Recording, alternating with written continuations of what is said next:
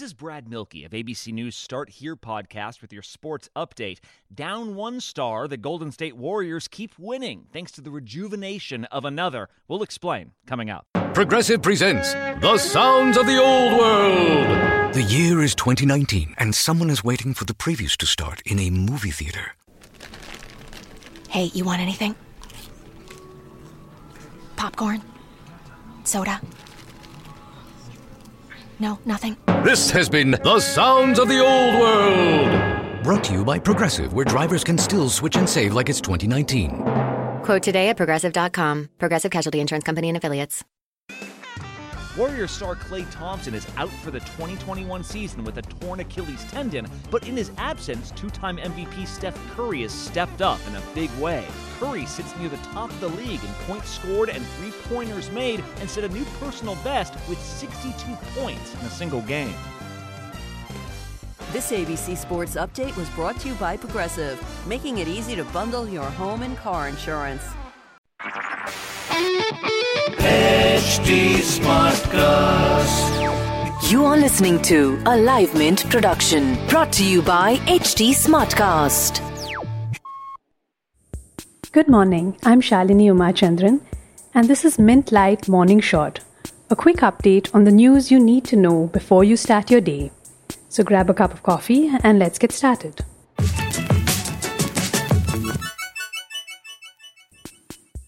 After 3 decades, India has a new education policy. The Cabinet on Wednesday approved the new National Education Policy. The aim is to increase spending on education to 6% of the gross domestic product, up from the current 3 to 4%. Among the other changes, the HRD Ministry is now known as the Education Ministry. Foreign universities can set up campuses in India. The MPhil course has been discontinued, and all higher educational institutions will have a single regulator. Mumbai health officials have said that more than half of the residents of the city's slums are probably infected with the novel coronavirus. This is just days after a survey found that about a quarter of Delhiites probably have had COVID-19. About 57% of slum dwellers in Mumbai have tested positive for antibodies for the coronavirus. This was in a serological survey of about 7,000 people conducted by the Mumbai Municipal Corporation, Niti Aayog, and the Tata Institute of Fundamental Research. In contrast, the survey found that only 16% of those living outside the slums had been exposed to the virus. This is a clear pointer to the social, economic, and governance inequities in urban India. About 65% of Mumbai's 12 million population live in its slums. It's hard to follow physical distancing in these circumstances.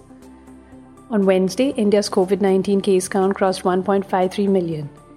This is just 2 days after it reached the 1.4 million mark. Maharashtra remains the worst affected state with more than 400,000 cases. Mumbai's civic authorities are reading the results as a positive sign, saying it means the city is inching towards herd immunity. A few days ago, WHO's chief scientist Soumya Swaminathan said herd immunity, which is when enough people become resistant to a disease so that it no longer spreads, is still a long way off for COVID-19. Jeff Bezos appeared before a US congressional subcommittee yesterday which looked into monopoly concerns, and today Amazon will announce its second quarter results. The world's biggest e-tailer is growing and gaining market share during the pandemic as shoppers sheltering at home move to buying online. Its already lucrative cloud business is also growing rapidly. Amazon's shares have risen 25% since the 30th of April. But the company has said it has had to spend much more on COVID-19 testing and other safety measures for its staff. This could outpace the rising revenue in the second quarter, it has said. Analysts now say these pandemic-related expenses for Amazon could touch $4 billion. Now the question is whether investors will continue to prioritize growth over profit in a year when the economy is doing badly. Amazon reported an operating income of $3.1 billion in the second quarter of 2019.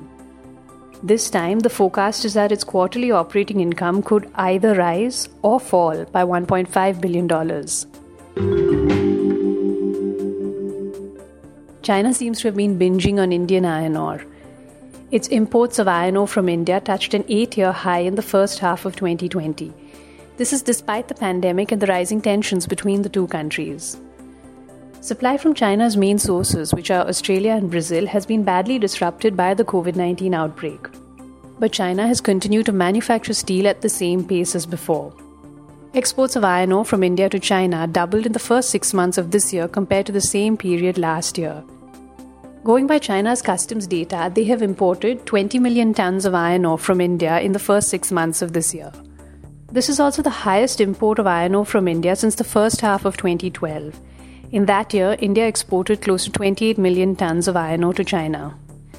While India's exports of iron ore are rising, it's still a fraction of China's total iron ore imports.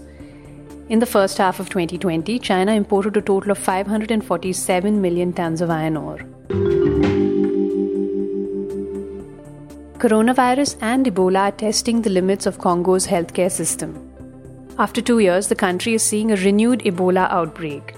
This comes at a time when it is already battling the COVID-19 pandemic. There's been a sharp increase in Ebola infections in the remote northern parts of the country.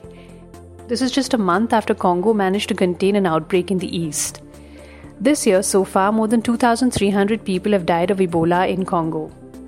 Congo has a population of 88 million and so far it has confirmed 8,800 COVID-19 cases with 208 deaths.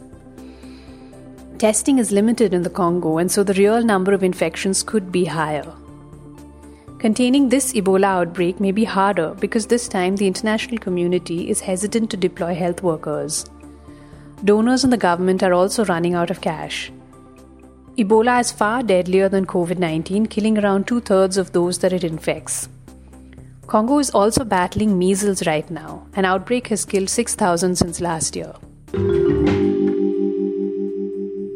The first phase of a project to rebuild Mosul's 12th century Great Mosque of Al-Nuri has been completed.